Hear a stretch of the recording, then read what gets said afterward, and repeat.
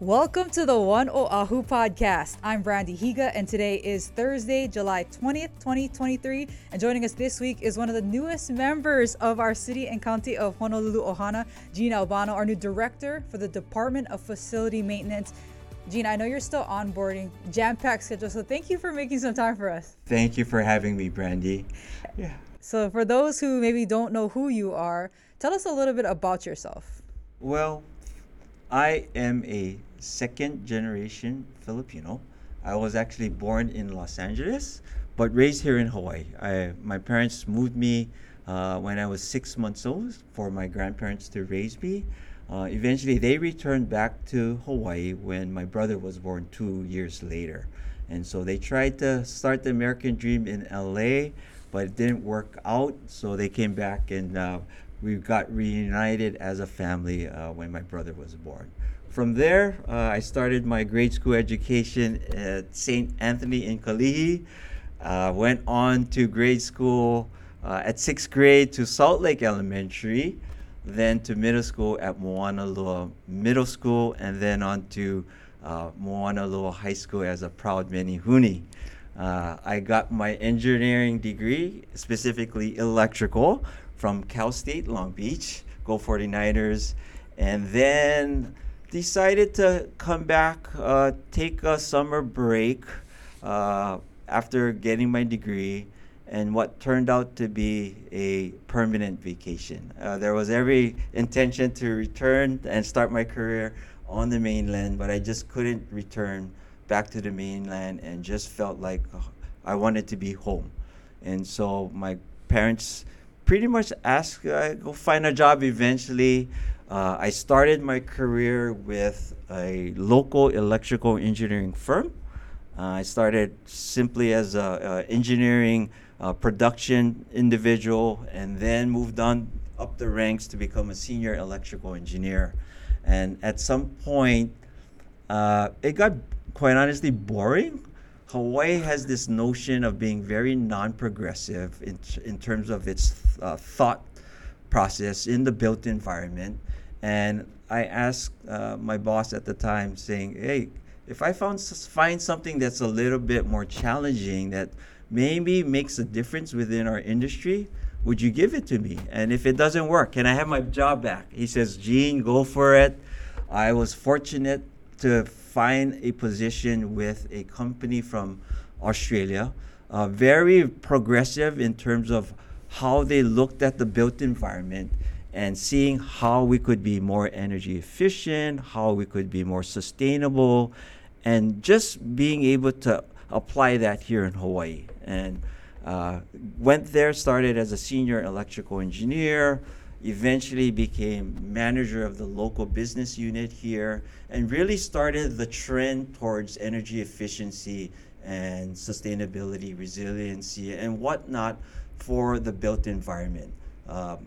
It's critical here in Hawaii, as we being a remote island in the Pacific, resources are very limited. And so how do we self-sustain ourselves here in Hawaii? And so I had the pleasure of really working for a global company, getting exposed to different countries and how they approach that as well, and seeing how we impart that experience that I gained working with other countries here in Hawaii. And so that's my private sector position. And ultimately, Mayor Rick gave me a call out of the blue. I happened to be playing a round of golf, and he just left the message. I thought really it was a prank call. I listened to the message. He mentioned a very well-respected colleague of mine from the University of Hawaii. I actually called him to see if it was really his recommendation. And then out of courtesy to the mayor, I gave a return call back to him. From there, he said some of the things that caught my interest. And so we took it to the next level, in which I went to meet with him personally, along with MD and Deputy MD, and we had a great conversation. And he basically said there is better opportunities or fulfillment besides the corporate entity. He came from the corporate entity, and that if I was willing to understand that there's a bigger cause towards serving the public, that I would get more gratification over that. And so over time, he gave me the grace to contemplate the decision. I discussed it with my family, my colleagues, and some important people that was it the right time for me to do something different. And in due time, I said yes. And the rest is history. I've gone through a week of basically indoctrination of the role, and I've actually had fun. I have really gained a deeper appreciation for what goes behind the scenes as an average citizen of the city, and the group is basically the unsung heroes. What we take for granted as average day-to-day life, normalized life, you take away some of those tasks that the department does, we'd be complaining more. Right. Right. And so this was just an opportunity for me to now, do something different and hopefully serve the public that will kind of fulfill my career and not just the private sector, but the public sector now. How long did it take you to make that decision to tell the mayor yes? Because you're right, jumping from private to public, where in private the salaries are much more competitive, and then in public you have this is a big department that's now your kuleana. No. How long did that take to make that decision? Over a month, but again, Mayor Rick gave me the time that I needed, and he knows how to pester without pestering. He knows how to influence without influencing, and so that ultimately made the reason to say yes even easier. To work with an individual like Mayor Rick, it's satisfaction in itself. But this department, the people in the city and county of Honolulu, it's something familiar to you. You've worked on city projects before. I have. I certainly Can you have, tell us a little bit about that? Some of that was primarily with my first company. I worked on the infrastructure development in Kaka'ako, in which Kaka'ako is now seeing its fruit of fruition because of that planning. I also worked on various fire department facilities, including the headquarters and a few fire stations. Worked part of the planning of Heart and its fruition now with Skyline. And so again, it's just a deeper appreciation of doing something as part of your job and seeing it in person, to see a building and said, I was part of that. Yeah. Yeah. Gene, I know you're not even 2 weeks onto the job, but for you, this week, what does your job look like in terms of clearing drains, streams, general storm prep? Let's start with that storm prep, right? So before a storm, like we saw coming towards last week with Hurricane Calvin, now tropical storm, what does prep look like for you? Prep looks like, for me, is having the department already looking ahead, and therefore I was fortunate to have already a seasoned group that has gone through some of this, and so they are looking at the hot spots in terms of potential flooding, making sure they're ready if there's got to be a release of high-level watermarks and whatnot. And so I got a deeper, I hate to be redundant, but a deeper appreciation of the behind the scenes of conditions like this, in which we have to be Boy Scout, Eagle Scout, to be ready. Yeah. And I have a great group already in place, and I'm here just to see how I can lend my hand to make it better. I like the answer that you gave. I know this came up in your confirmation with the Honolulu City Council, but keeping our streams maintained, not just in weeks like this ahead of storms, but all year long. You have such a small team, and then there's jurisdiction headaches, right? With a lot of streams and waterways, there's state city, private. Private, yes. So what is your strategy? You gave this answer, but for those that maybe weren't paying attention, what's our stream strategy? In essence, it's prioritizing to see where the need is immediately and then identifying how we plan moving forward. And so I hope I get to understand it a little bit better so that I can impart again some of the experiences that I've had to see how we address the priorities with the stream. Now, the streams are very important in terms of its water quality and how it impacts the supply of water. And if we're not addressing that, we're not doing our job as a municipality. And so it's critical that the department understands how critical it is to just do what is necessary to be able to make sure that we take water for granted, that the water is there, it's good water, and that we're doing the right things to provide a service that we take for granted. Yeah, I really like that you brought that up, Gene, because not a lot of people know, but while Ernie Lau and the Board of Water Supply get a lot of praise for what they're doing for our aquifers, you're right, there's a lot of clean water heroes in another way, right? Yes. Stormwater. So when you think about maybe washing your car, or if there's a little bit of mud or oil, you kind of sweep it out into the street. Those are things that could be dangerous. Even the most mundane of things. Why is that important to you? We want to see that we sustain those supplies of good water, and we need to have best practices in place. So if it's a matter of being able to provide examples, education through the stormwater quality branch, that's our role. And so I have a great division lead that has actually educated me on the importance of it. And it's just a matter of me getting a little bit more familiar and then being able to message that to the public better, not only for myself, but others under the department. I like that you brought up earlier your background in sustainability. When it comes to energy, environmental design, you're a LEED certified professional. But most recently, our city buildings were able to decrease their energy usage. What is your conservation strategy as we move forward when it comes to, providing these office spaces, utilities, but also, keeping that energy low for the 10,000 plus in the city workforce? So the industry has recognized the importance of trying to minimize its carbon footprint to the environment. And so I feel like the industry itself is doing it because it's required. I am a LEED AP, but that's pretty much passé. Okay.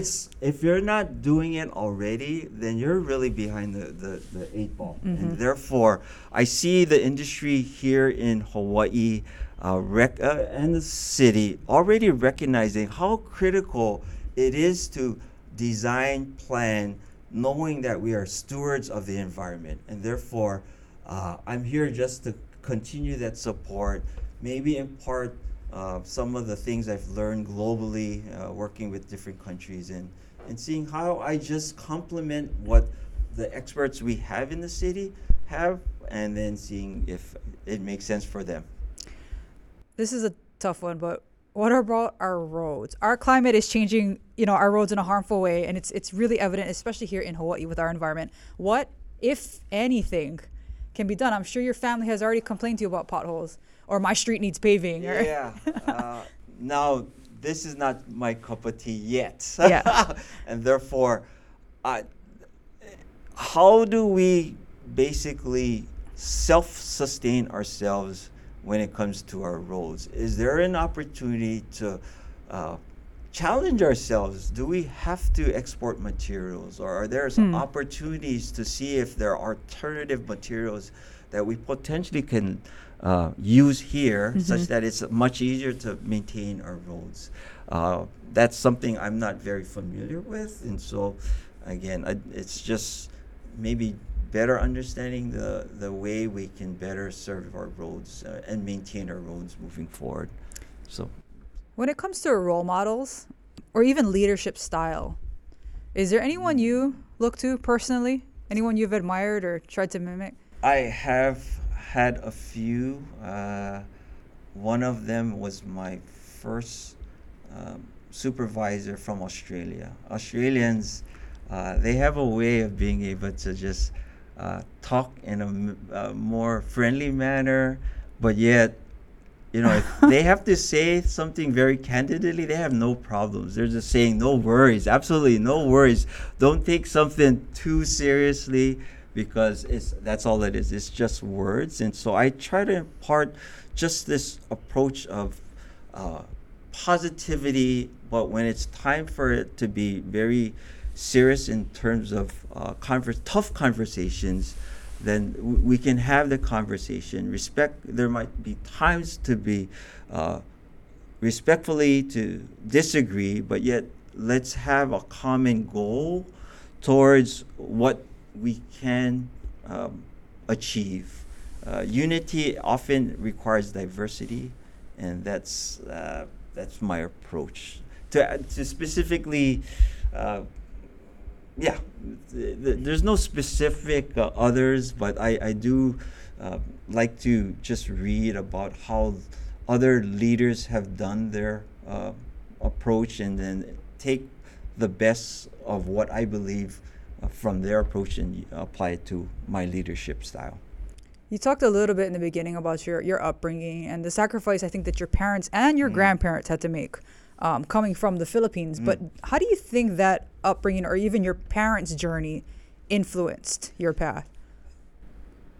They worked hard for me, and it's just incumbent to try to do that for my kids and be an example of truly the American dream, the immigrant American dream. And so it's just become human nature, instinctive, that I was surrounded by that immigration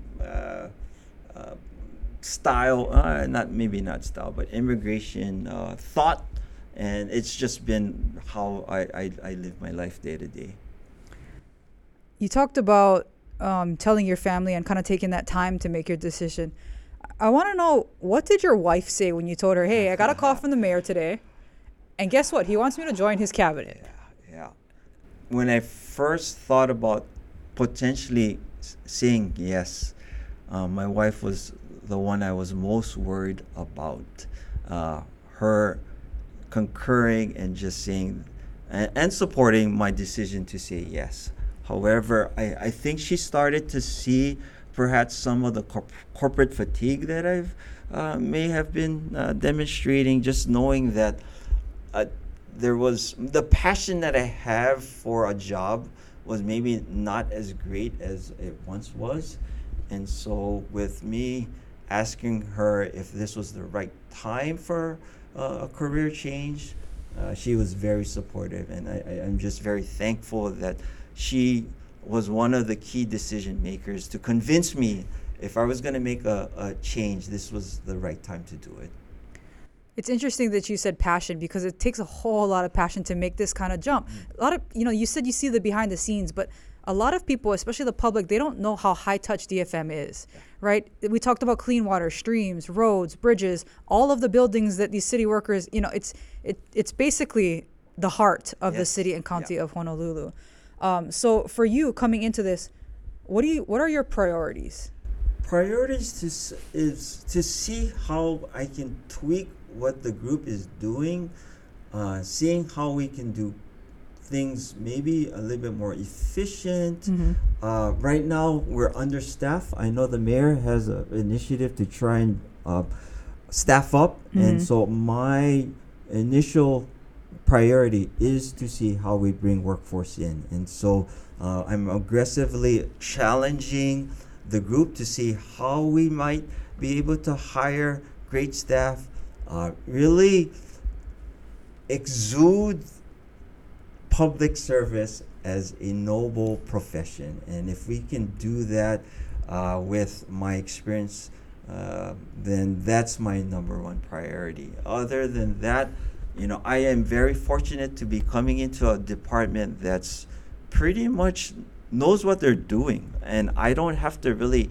change things. It's just tweaking and seeing how we do things better, smarter. Uh, all the cliche stuff. But for real, it is just being able to see how we might better serve the public better. Another duty that falls on DFM, as if we didn't list enough, is stored property and sidewalk nuisance ordinances, right? So people call them sweeps. The news always makes a story out of this maybe 3 times a year with our homeless population. But why is this service, kind of the sanitation efforts, why is that service important in your mind? Well, one, it's unfortunate that we have to see homeless on the streets. And so, or is there a better solution towards solving homelessness? And so, if it requires us as the city, seeing how we get homelessness off the streets, then that's the bigger picture. Right. So I'm not sure if I'm answering your question. No, I mean, if Yeah. there's no clients, then the service then would go. that service goes away. Yeah. Exactly. So what's the bigger picture when it comes to homelessness? That's a very difficult question to answer. But all we can do is see if we have alternative solutions that ultimately not perhaps get all homelessness out, but as much as we can through solutions that maybe have not been considered in the past. Another, maybe it's not a problem that's plagued the department, but another issue that comes up often that you guys have to deal with is vandalism, right? Our traffic signs, even our facilities. What can be done? I don't even know if there is a solution to this, but what can be done to prevent? Education, likely. Yeah. The nobleness of being a good citizen, and it happens, and so it's maybe messaging to see how we challenge the day-to-day citizens to be more noble in terms of being very respectful with physical assets of the city. And so maybe it's just a matter of having more visible challenges to the city to say, hey, let's not be the city that's known for vandalism. Take responsibility in terms of making our city look great. So, again, I don't think it'll go away, but it's maybe the opportunity to see how we find other ways of avoiding that. As you look at all of these things that you are now responsible for, Mr. Albano, has there been anything that's given you the most trouble, that's kept you up? I know you've only been here a week. Yes, so far. I will say not yet, and I can't see anything that might keep me up late at night. Maybe a potential natural disaster, but I just being here for a week, I am more comfortable with being a citizen of Honolulu and seeing again how we together make it better. It's cheesy. No, cheesy that's answer. it kind of matches. For those who are listening and they're not able to see you, you're smiling the whole time. I know that you do have this passion about it. So I guess for the just over a week that you have been here, not the stuff that's bothering you, but maybe the stuff that excites you. Is there anything that has surprised you, that has re-energized you even Again, after saying yes and knowing what you're getting into? Having staff have as much passion that I do.